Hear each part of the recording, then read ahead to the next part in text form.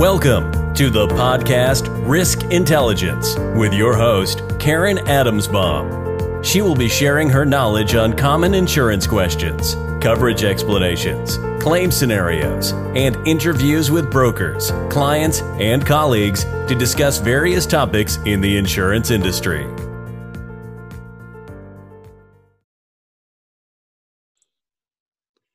Hi, everybody. Welcome to another edition of my podcast called Risk Intelligence. And today I have Eric Silverman with me.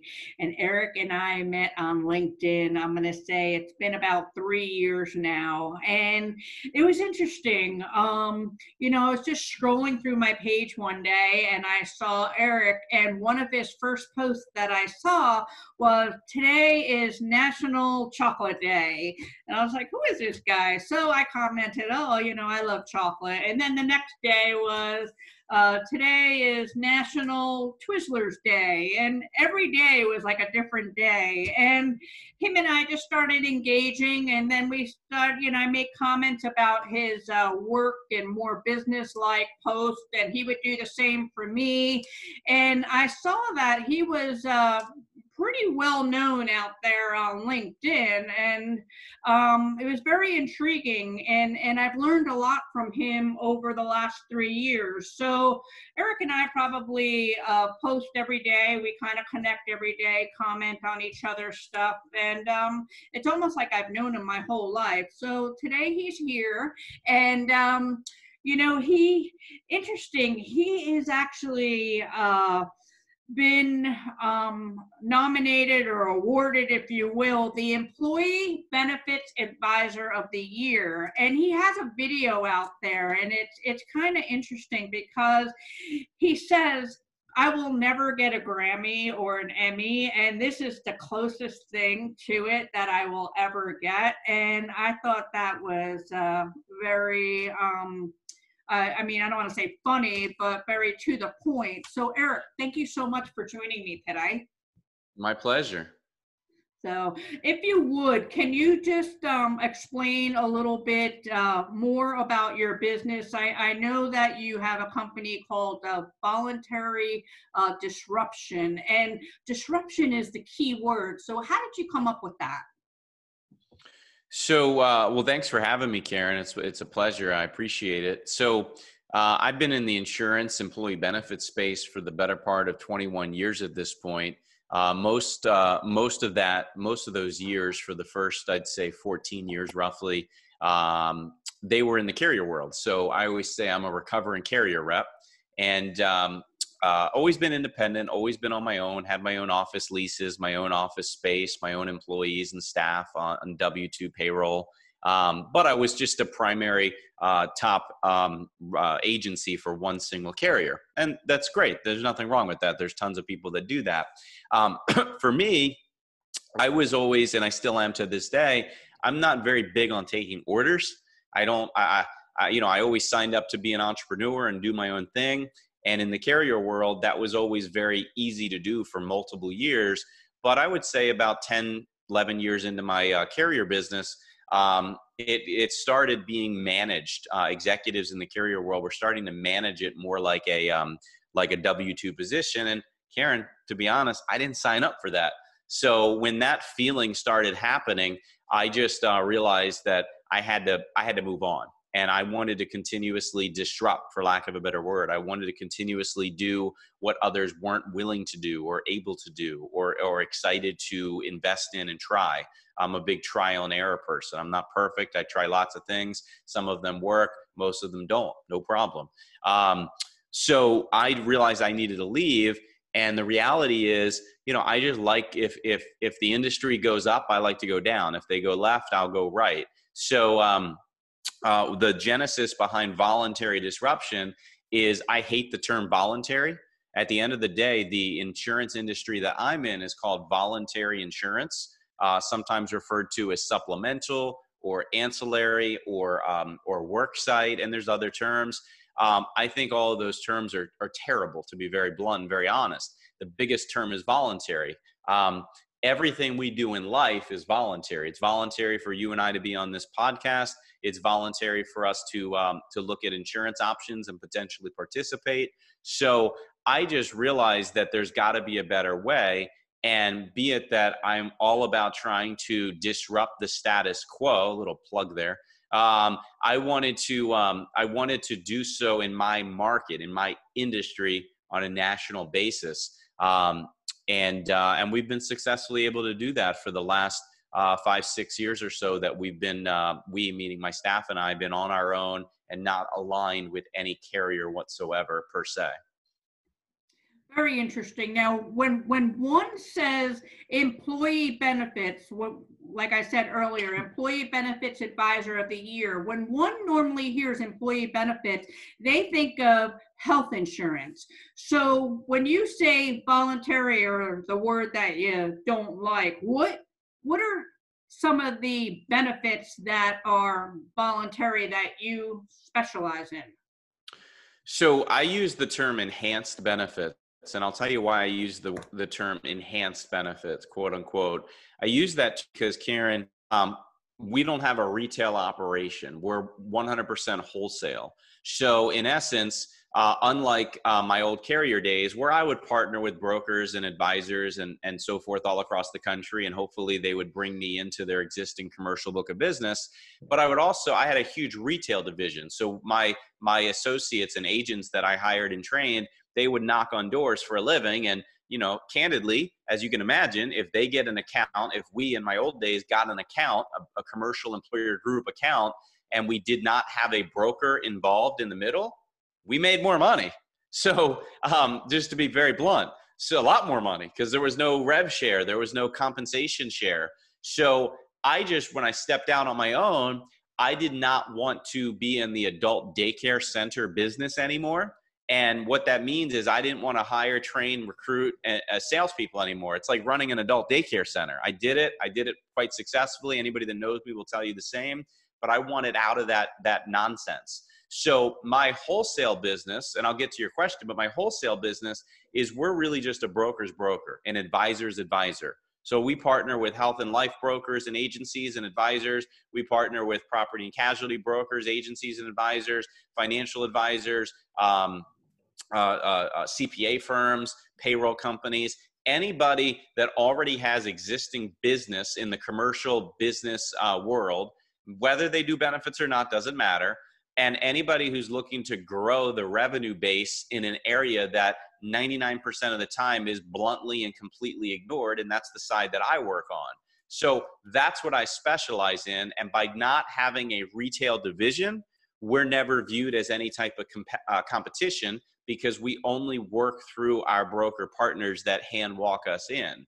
And and our big differentiation too is that we're able to help those broker partners win new business. I get more excited about helping somebody like yourself or anybody around the country because we're a national shop. I get more excited about helping them win new business. Believe it or not, my staff thinks I'm crazy for many reasons, but I get more excited about helping you win new business than I do when you say, hey, I got an existing client. They've been a friend of mine for 10 years and they could really use your help. That's great. I'd love to help them. Totally will help them. But it's not as exciting as when we all win and I help you win a new client that's been a prospect and we can help you convert them to a new client on the books. With respect to products, that's the boring stuff. I'm happy to go through it, but that's not the big picture. Ultimately, we do anything and everything that's not major medical health insurance. So if it's not Blue Cross Blue Shield, Aetna, Kaiser, United, any of those big mammoth carriers, there's nothing wrong with them per se. I have tons of partners that would disagree, but in general, that's fine. We don't do that. We focus on all the non-insurance or insurance products that are typically known as employee-funded. So it's the employee-funded program. So it could be anything from disability, life, dental, vision to accidental, critical care, cancer, hospital, maternity, benefit umbrellas, prepaid legal, pet insurance, identity theft insurance. My God, Karen, the list just goes on and on and on and on. those are the things that most typical brokers in the health space, let alone somebody in the P&C, financial advising or CPA space, they have no clue about, and they shouldn't. That's not their expertise. So that's where they hire us, so we can focus on all of that for them so they can stop their current revenue profit leakage. So very interesting that you just named the maternity, the pet care, identity. Do you find over time that that list is expanding? Oh yeah, my gosh, in the year 2020, and it'll get bigger. So somebody who watches this 2 years from now, it's even bigger now, 2022, in my example, than it is today as we record this podcast. And that's a good thing, because ultimately for us, it's just more innovation and opportunity to bring to our customers and clients. And but it's certainly overwhelming for somebody who doesn't focus all of their effort on this. So my whole belief is, give perfect example is me. For my staff, I have a small staff. I'm a health insurance licensed individual. I don't do my own health insurance. I take a share, but I don't do it. I split it out. I hire a broker, somebody who literally spends 100% of their time and effort every year on health insurance programs to give me advice and counsel me and my staff, because I'm not that expert, right? So in general, I'll take a small cut because it's my company and because I'm already licensed, but they're doing all the work, which is perfect. I don't want to be dabbling in health insurance and inadvertently screw up my family and my employees because I don't know what I'm doing. And I feel the exact same way when it comes to my side of the business, because health insurance brokers typically dabble in my side of the business. They have no understanding, rhyme or reason for how this works. And they don't, to be very blunt, can I be blunt? They don't care. And that's okay, because I don't care about health insurance. That's why I hire them. They give me the advice. They're the experts. So I just, my claim to fame, which is nothing famous, is I just try to make sure that the message is I hire health brokers to do health insurance. I hire car mechanics to fix my car. I hire a CPA to give me tax advice.